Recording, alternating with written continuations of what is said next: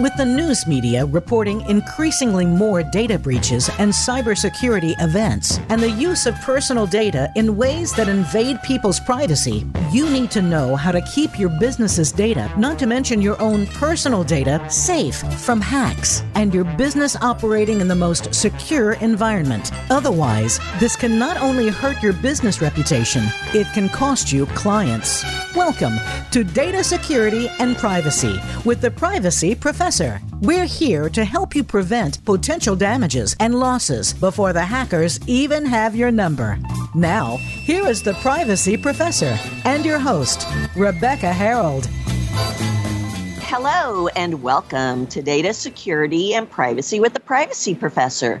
I'm Rebecca Harold, your host. Thank you for joining us. Welcome to the 102nd episode of my show. Please subscribe to my show on iTunes, Spotify, iHeartRadio, Apple Podcasts, TuneIn, or whatever your favorite podcast or news app is. And also, please subscribe to my show on the Voice America Business Channel website. Then you'll be notified just as soon as each new show is available. Thank you to all my listeners everywhere in the world. I truly, sincerely appreciate you all in all of the now over 70 countries where you are located. And thank you for sending all your messages. Please keep them coming. I love hearing them and reading them, and I sincerely hope you're all doing well. My July Privacy Professor Tips message was published on July 28th. Sign up for them by going to privacyguidance.com or privacysecuritybrainiacs.com and submitting your email in the box on your screen. And they are free, as they always have been.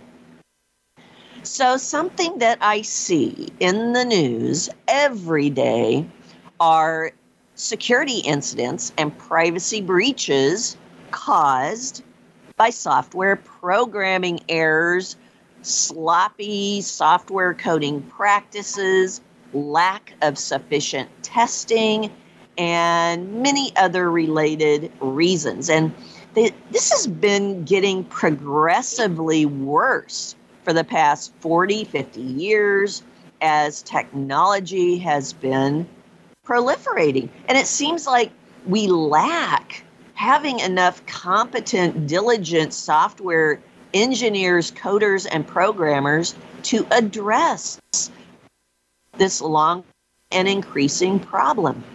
You know, one case from long ago also exemplifies this decades-long problem of poor programming, and it also demonstrates how costly lack of secure coding is and has been for decades. So way back in 2003, there was a retailer, Victoria's Secret. I'm sure some of you have heard of Victoria's Secret. They have been selling for many years, women's lingerie and fancy underwear and makeup and perfume and many other things. Well, Victoria's Secret was fined $50,000 in 2003 by the New York Attorney General for exposing online the orders, names, and addresses of more than 560 customers. I mean, it not only exposed the names and customers, but think of the orders. So people could see what they ordered from them, the sizes and the types of underwear that they got. So how did they do this? Generally, their online application was constructed. It was programmed. It was coded to include the client account number within the URL. So all you had to do was to change your client number that you would see in the URL to a different number, and you would see then other clients' orders and everything that they'd been doing on that site. $50,000 today doesn't sound like much, but back in 2003, that was like a huge surprise. There had not been many fines or penalties done back then. And in fact, probably today they would be fined much, much more than just $50,000. But this lack of secure coding continues today. Now, for the past several years, the U.S. Cybersecurity and Infrastructure Security Agency, or it's called CISA for short, they've published their top 25 most dangerous software weaknesses list. And that's something that I look at every year, and a lot of other security folks do too. When looking at the list, it is clear that most, if not all, of those weaknesses are a result of poor coding practices, a lack of secure coding. Now, these software weaknesses are getting worse. They are not getting better as time goes on.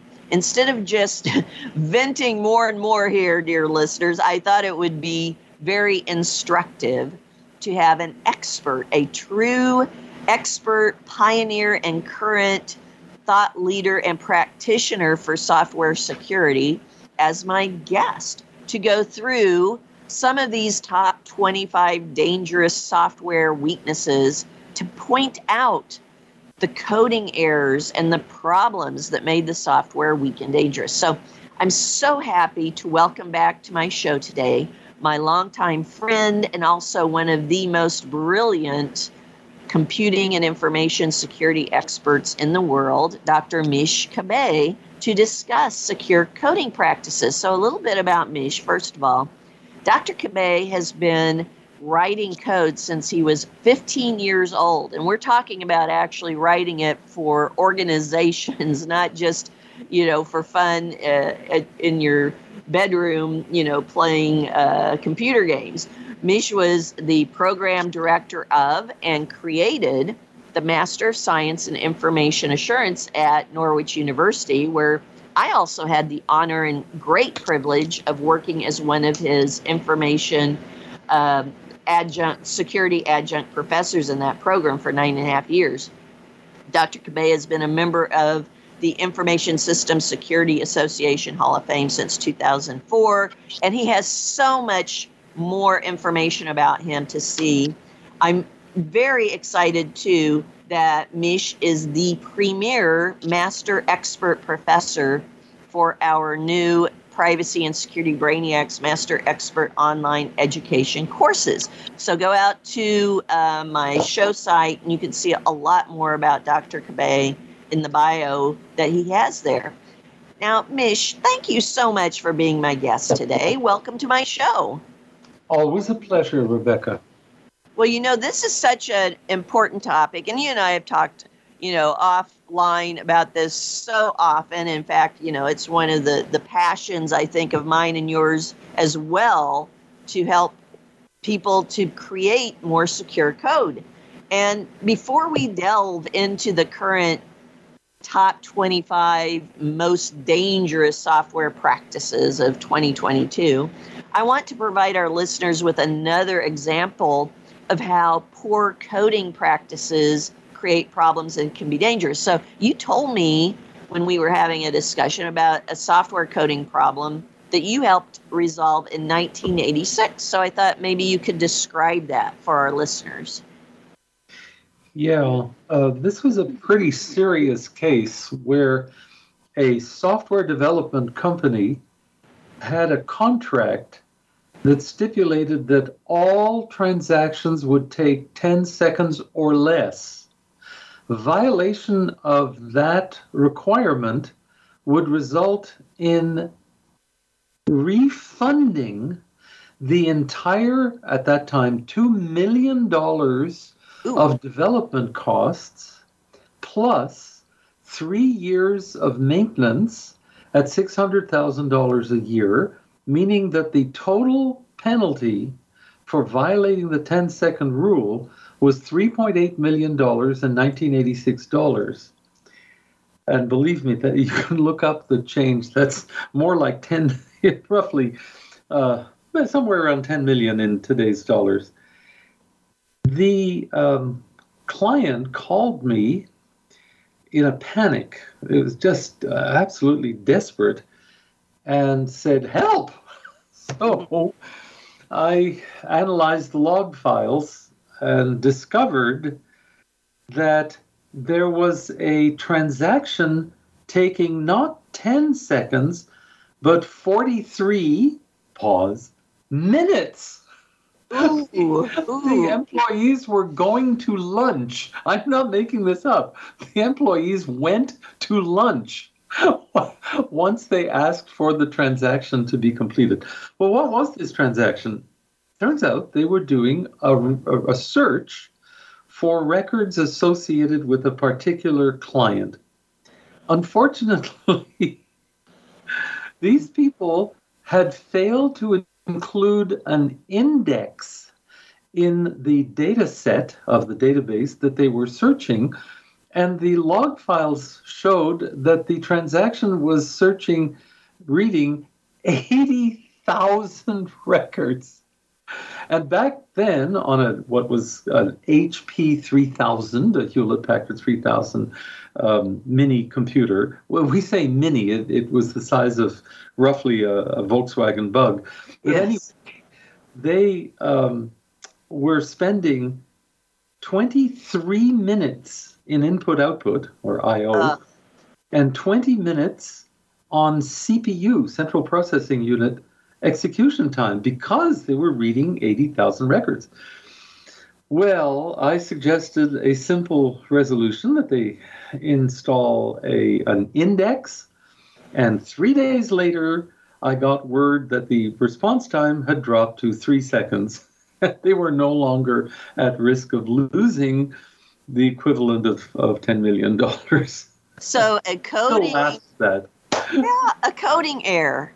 Yeah, it was a design error. A design error in coding they went from 43 minutes to 3 seconds. Correct. Oh my gosh. I still laugh.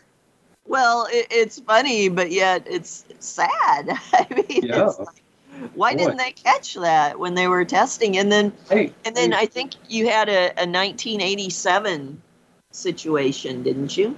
Well, there was something similar to your case, and that is that it was reported to me that a website had incorporated an unencrypted identification number in a generated URL. And it's just like the case you cited at the beginning. If the user changed the number, instead of being told, nonsense, that's not valid, they would access somebody else's record. And one of the people who spoke to me said that he had deleted 20,000 records of a spammer's database. Oh. Which is a violation of the 1986 Computer Fraud and Abuse Act, because, of course, he didn't have permission to do that. But it illustrates the weakness of using coded index values, ID values, in a URL. If you're going to do that, let's suppose you have, 100,000 records. And so you're going to need 5 digits to identify the records. Don't put a 5-digit number into a URL. Put a 20-digit encrypted value so that it becomes impractical for an attacker to cycle through, using a script, through all of the numbers. Yes. So that now what year was that again?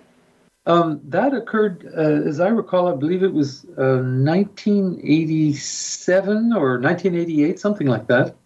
So that was very early on then, before it was even the internet. That was in ARPANET, or was that a completely different type of system? It was a actually it did occur. It occurred on a network. Okay. And that's why it was accessible. Yes. Okay. Yeah. Through the terminal. Oh, well, let's get to our 25 top most dangerous, because we aren't going to get to all 25, obviously, because there's so many to get to now. The good thing is that everything that's in those top 25, though, are what you cover in your secure coding class that you created. But I wanted to start going down from the most dangerous down just to get a few of them. So our listeners, many of them are high school and college students, and many are practitioners.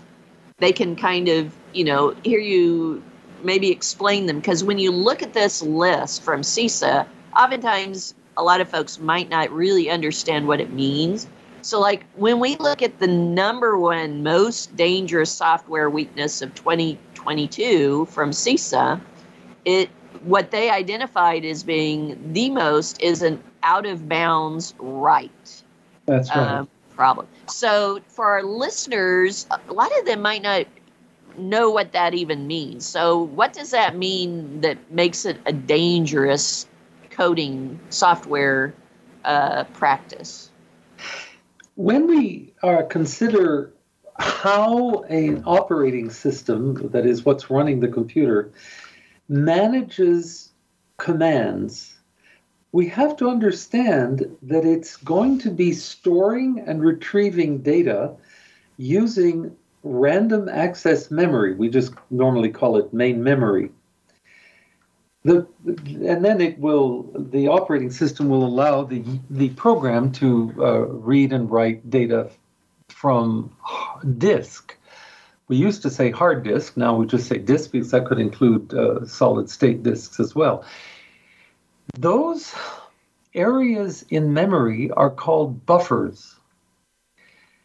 The difficulty that arises with improper programming and the kind of error we call out-of-bounds writing is to write data outside what has been reserved for the program. If we extend information, reading or writing, but writing in this case, outside our predicted or demanded boundaries, we are at risk of interfering with other programs, even sometimes the functioning of the operating system itself. If the readers eventually go take a good look at the description of CWE 787, the out-of-bounds write, they'll see the description is very simple. It says the software writes data past the end or before the beginning of the intended buffer. Well, sometimes if the program has been programmed correctly in error detection, it may actually cause the program to crash. Some operating systems very correctly will forbid writing outside the reserved areas defined in the buffers. But unfortunately, sometimes what has been written enters the domain of some other process. That's very bad news, because it means that some innocent program, could even be part of the operating system, will now have data corruption in an area of memory that it depends on. And that's a real difficulty. We must not allow buffer overflows. Rebecca, you're familiar, I know, with the difference between an interpreter and a compiler. And for the listeners, the compiler generates what's called object code, which then gets executed by the operating system, usually something like a run command, whereas an interpreter is a program that is running as the user's code gets executed. The interpreter reads data that contains instructions, and it stores information, including executable code, in buffers. I hope the listeners are starting to, as it were, shake in their boots at the thought that a program could write into an area that includes executable instructions. Yes. Means Yes. that using buffer overflows, if the program isn't stopping the access to areas that are not authorized, it is actually possible for an attacker sometimes to write code that will end up being executed. The interpreter buffer has an area for data, but it also stores executable instructions in another part of the same buffer. Exceeding the limits of the data portion of the buffer by writing out of bounds means that we can perform classic attacks such as SQL injection. SQL is an abbreviation for the structured query language that was basically invented back in the 1970s and 80s. But SQL instructions are a programming language. They're just as powerful as anything else. So the attacker can insert SQL code into an answer that is responding to a question or some request for data by an interpreter. If the programmer hasn't limited the length of the input, let's say it's supposed to be an address, and the length will be a maximum of, 25 characters. If the programmer allows a 50-character input into the address field, then it's possible for the 25 characters after the intended 25 to be stored after the data. That means that in a SQL injection attack, the attacker will write code knowing where to put it in the unchecked input buffer that the user is seeing, and that code will end up in the later part of the buffer so that it will be executed by the SQL interpreter. Not good. Not good. It's just appalling. Yes. Falling prey, that kind of attack. And I think, too, what would help the listeners a lot is to explain. I mean, this made it to the number one most dangerous. So this must mean that it has been exploited, that particular coding flaw has been exploited a lot. Do you have any maybe real life examples of how it has been exploited? I don't have one on the top of my head, but I can invent one easily. Yes. Yeah, because SQL commands are a complete programming language, and they're oriented towards database access. Right away, listeners who have hair, unlike me, will have hair starting to stand up on the tops of their heads, because it means we can add data. So we could, for example, put forged information into a database that refers to monetary information in a bank. They can order actions. Let's continue with the bank. Supposing that the bank's program allowing users online access hasn't been programmed correctly, and it allows SQL injection, bounds overflows and buffer overflows, then an attacker could do the kind of thing that I mentioned before and that you did before, that is access information accounts from other users. The access might go way beyond simply reading data. Mm-hmm. Unauthorized access using the bounds violation to store SQL commands, the SQL injection attack, could allow, for example, a command to write a check, to send money, to transfer money between accounts. Those are examples of absolute disasters that recur according to not only the CWE, but the Common Vulnerabilities and Exposures database, also run by MITRE. That one stores actual examples over and over of cases where a specific company or user has allowed a particular kind of attack or has been subjected to a particular kind of attack.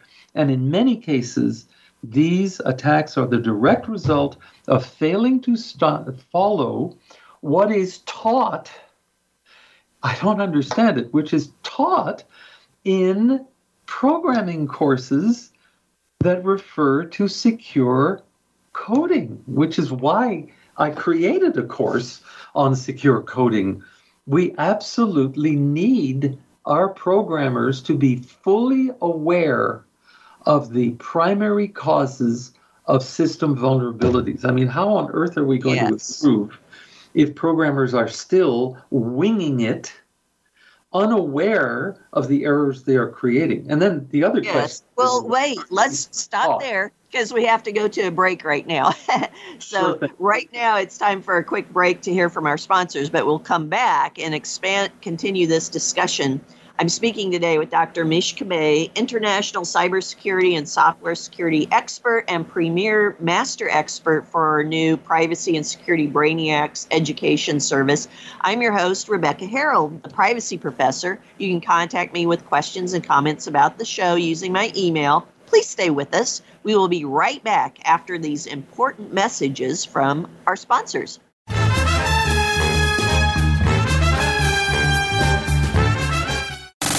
Have you friended us on Facebook yet? Why not? Just go to facebook.com/Voice America or search for the keywords Voice America. Once you are part of our Facebook network, you'll receive daily messages about what's happening with our shows, this week's featured guests, and new happenings at the Voice America Talk Radio Network. And you can add your voice to the always active discussions on our timeline. Just go to facebook.com/Voice America or search for Voice America.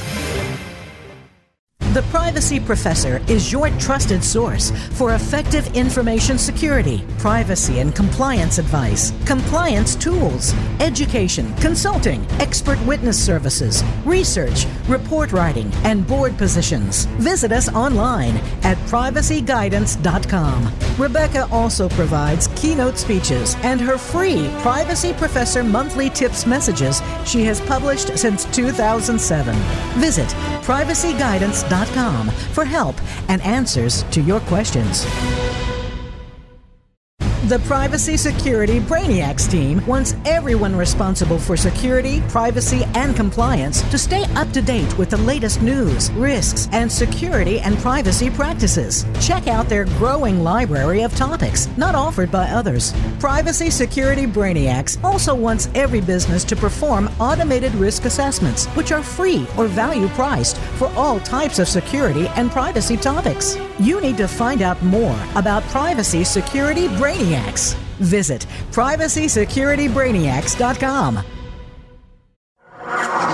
Voice America is available on your Google connected device. Okay, Google, play Turning Hard Times into Good Times podcast on iHeartRadio. Try it today.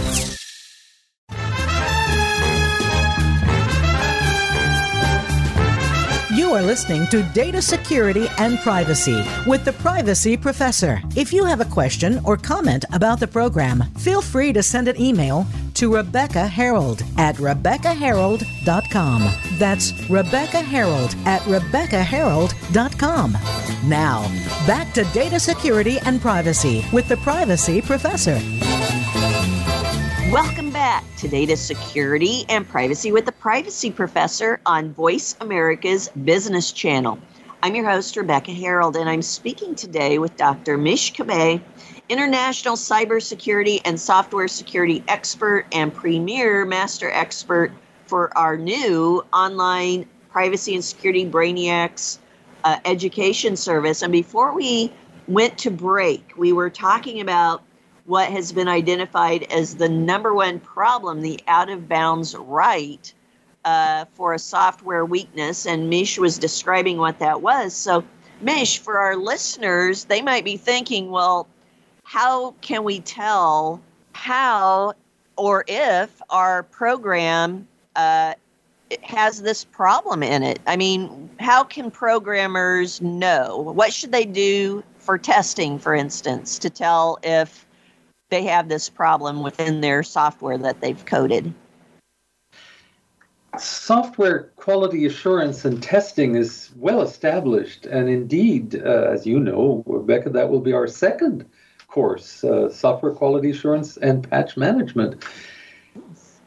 Software testing has long been established to have specific principles.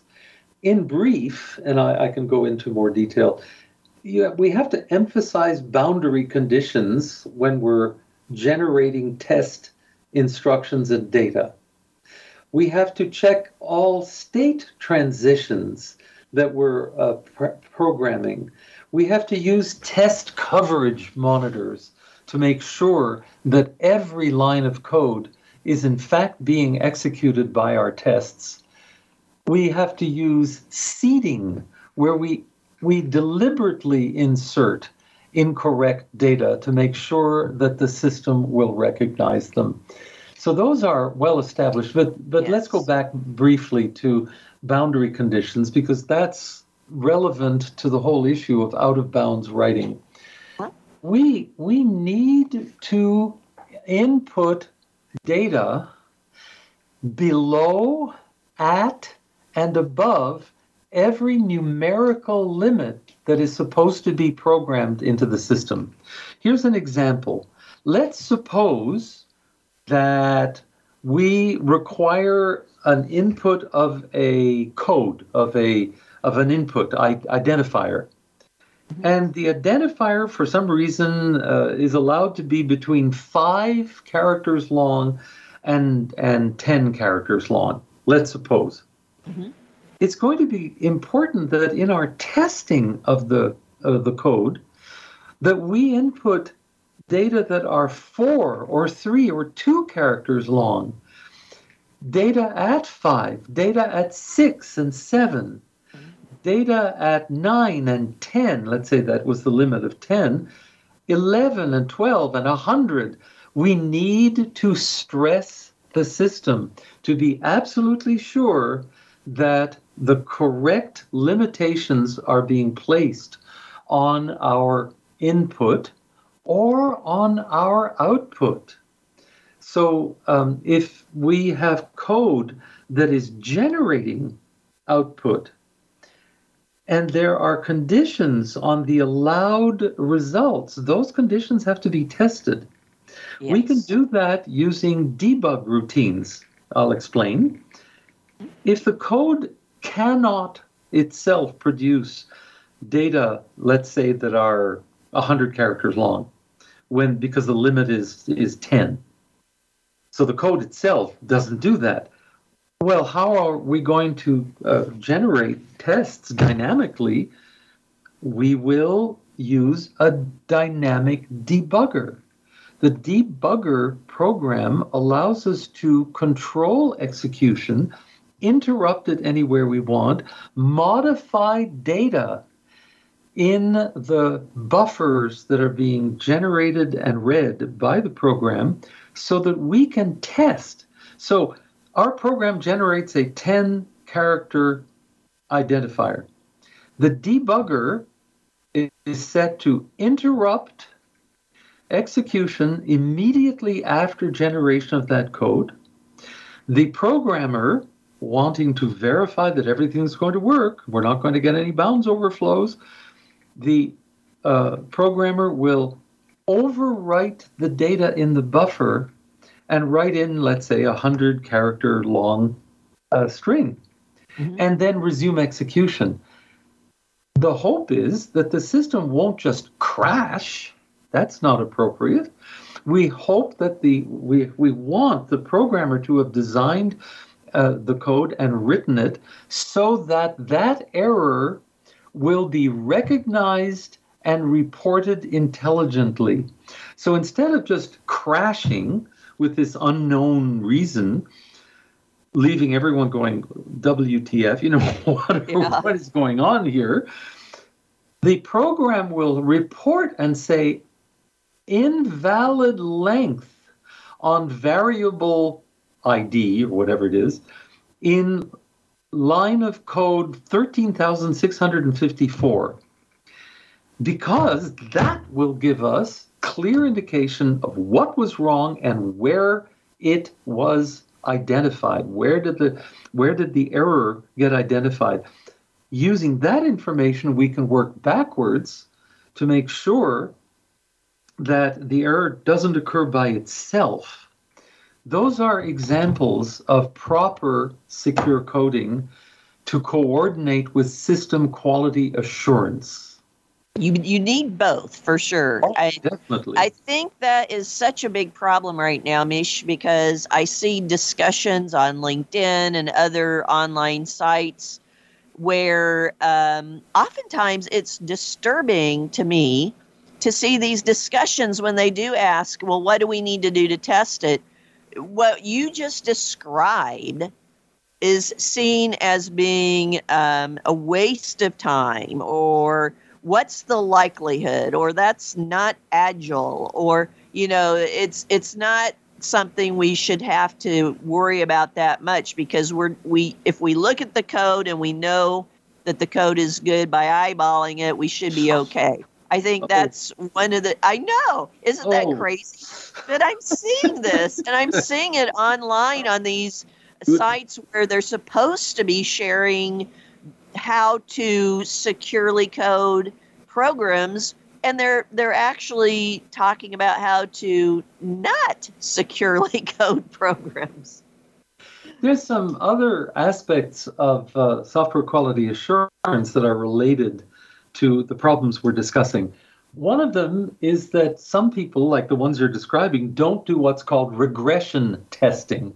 Yes. Regression testing means test everything that has been verified before after every single change in the code. It is not acceptable just to check code module number 57 because you altered something in code segment 57. You have to check all 314 of the code segments to make sure that there's not an unexpected consequence of the change in that modified segment. Another aspect of proper professional coding is that we need to use automated testing so that everything gets tested, that we're not relying on 1,000 tests by a bored human being who's falling asleep at the keyboard. We have automated testing checking every single aspect of the code and recording all deviations, making sure that the code works. And I have a case study in that other course that demonstrates the value of automated testing. I had a client in 1988 in Ottawa, Canada. Of course, I can't tell the name. They were using manual testing of their database program.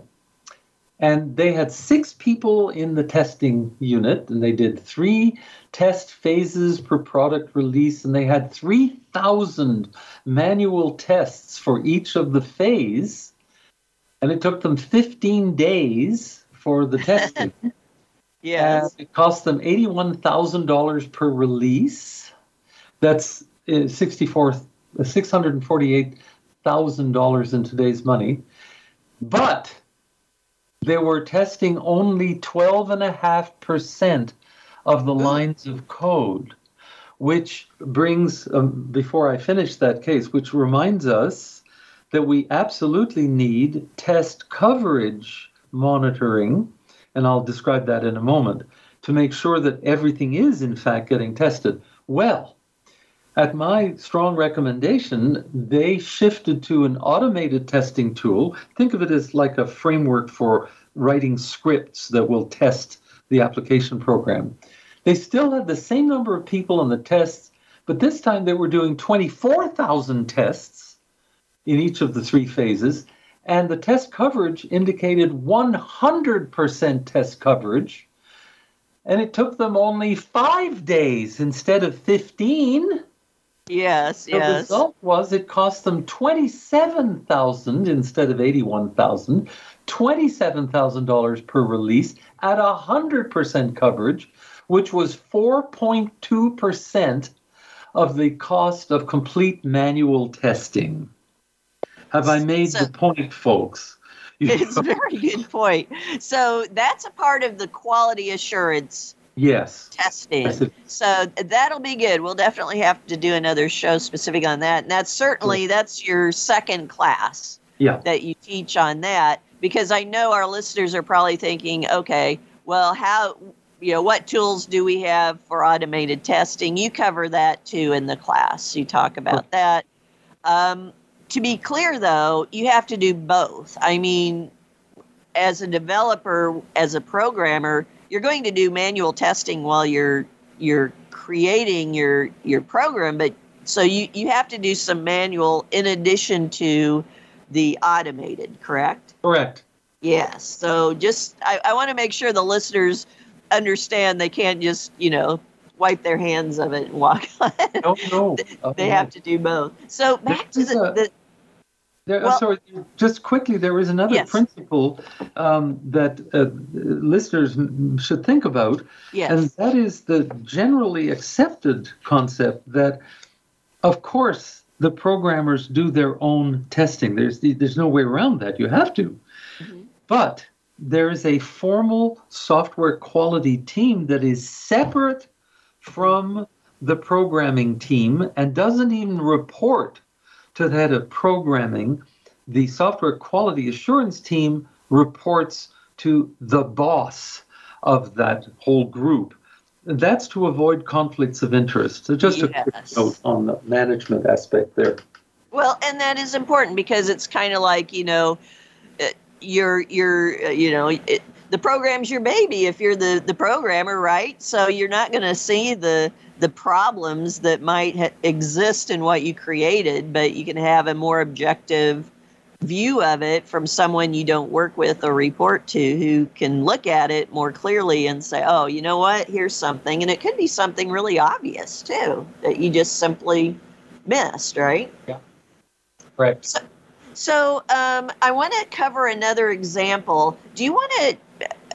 I'm looking at our time here. I want to make sure we get into, I think you had another example. We've been giving you a range of examples. All of these examples apply to the 2022 most dangerous software coding practices. So we're giving you some examples from long ago just to show you that these problems have existed for a long time. And Mish, I think you had a 1985 example of actually crashing a system, which is not a good thing. Well, the issue that I was thinking about as an example of a dangerous error in coding is to create what is called a race condition. Mm-hmm. Think of sports cars and horses and so on, a race condition. This occurs when the programmer doesn't use an accepted sequence of what we call locking of resources and the reverse sequence of unlocking those resources. When there are multiple programs or processes accessing the same data, we typically program what's called a lock. People who have programmed or worked with databases will recognize that immediately. If you need to change something in two data sets, let's call them A and B, then normally you would lock A and you would lock B, and then you would make the changes that you need in whatever data sets are involved, A or B or both, and then you would unlock B and you would unlock A. The reason is that if somebody else, some other user, is accessing the same resources, if you have locked A and then you're going to lock B, and they want to lock A and then lock B, they will be held in suspense. They'll be paused until you unlock the resources that you locked, and then they'll be able to progress. Well, what happens if people do it in the wrong order? Well, if Albert is running a program that has locked A and is going to lock B, but Bob is running a program that locks B and then tries to lock A, now we're in a problem because A has already been locked by Albert. B has been locked by Bob.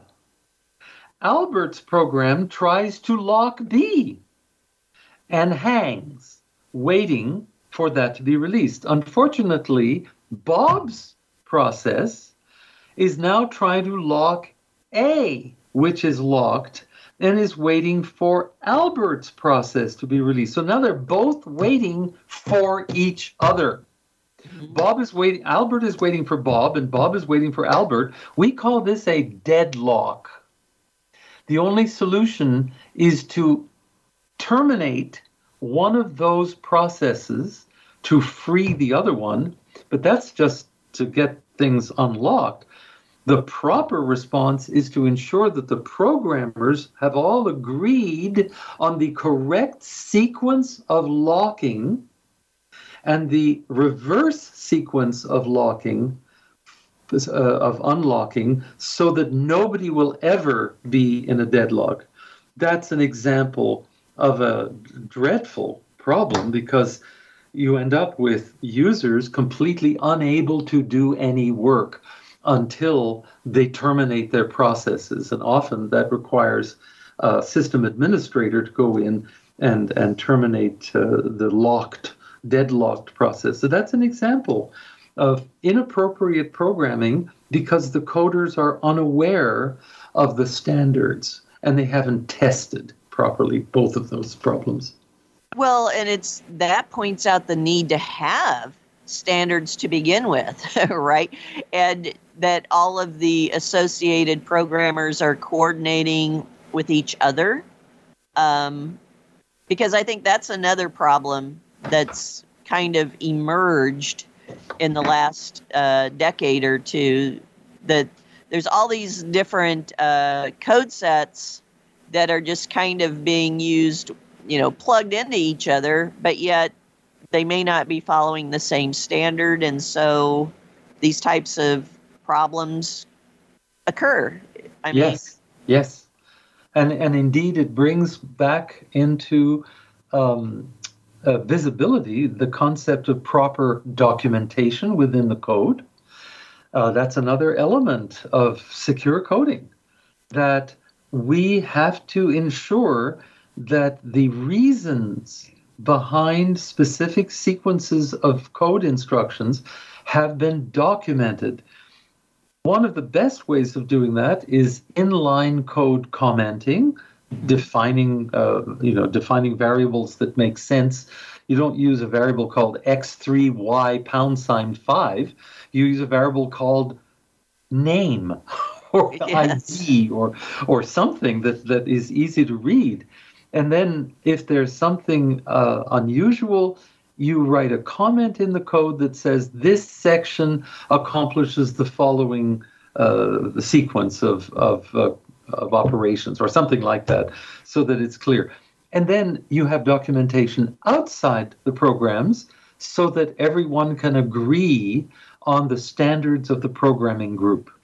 And that's where, for example, the locking sequences are defined in the system documentation, and all the programmers have to read that and refer to the documentation as they are designing and implementing their code.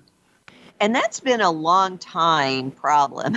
I mean, I know when I started, as a systems engineer right after getting my degree, people just hated to do documentation, and they hated to include documentation as part of their code because they just thought it was a waste of time. And they're most of them are like, well, I'll remember what this is for, or I can tell by looking at it. But I think that's another dangerous coding practice, even though people don't view documentation as part of coding, enough. Yes, indeed.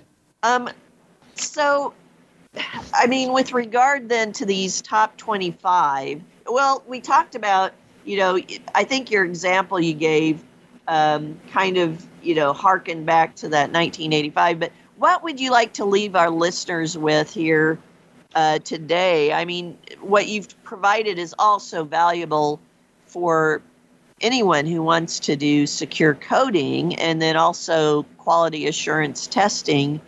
But, and those are going to be your two classes. But what are some, final parting thoughts you would like to leave with our listeners for today? Rebecca, I think many of the listeners may, in fact, be programmers. Otherwise, they might have no interest in the topic. Programmers, your career depends on your professionalism. Designing and writing secure code is an essential component of your work. I have a particular case study for you.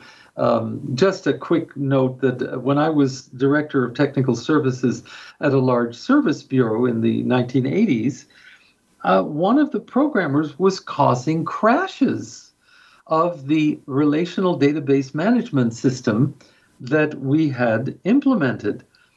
The RDBMS had a 4GL, fourth generation language, so it allowed very easy commands for things like print.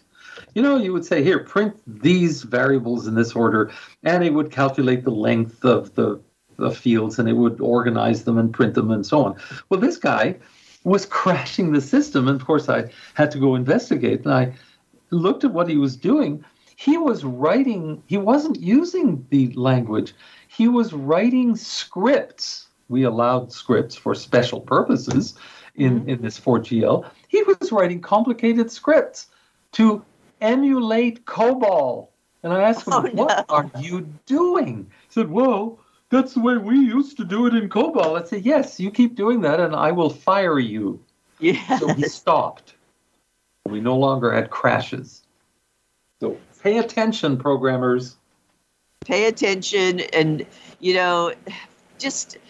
there's so much more we could go into, but we're at the towards the end of our time here. Hopefully, those of you listening, I know a lot of you again are in high school and college, and you're thinking about coding. A lot of you have asked me through email, if this would be a good profession to switch to. You're in the middle or at the end of your career. Maybe you want a new career.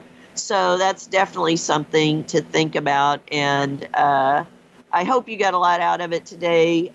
Thank you, Mish, for coming on and talking about it. Of course, we could have talked for much, much longer.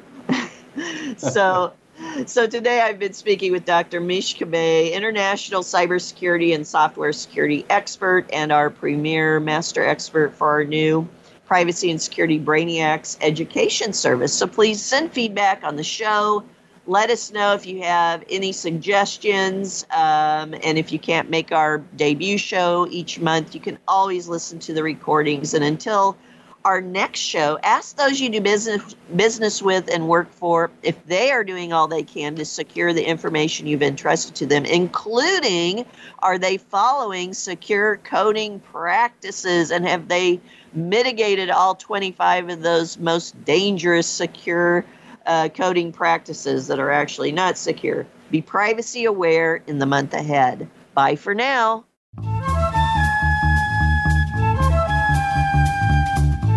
Thank you for tuning in this week. Data security and privacy with the Privacy Professor can be heard live the first Saturday of each month at 11 a.m. Eastern Time, 8 a.m. Pacific Time on the Voice America Business Channel. Until next time, stay safe.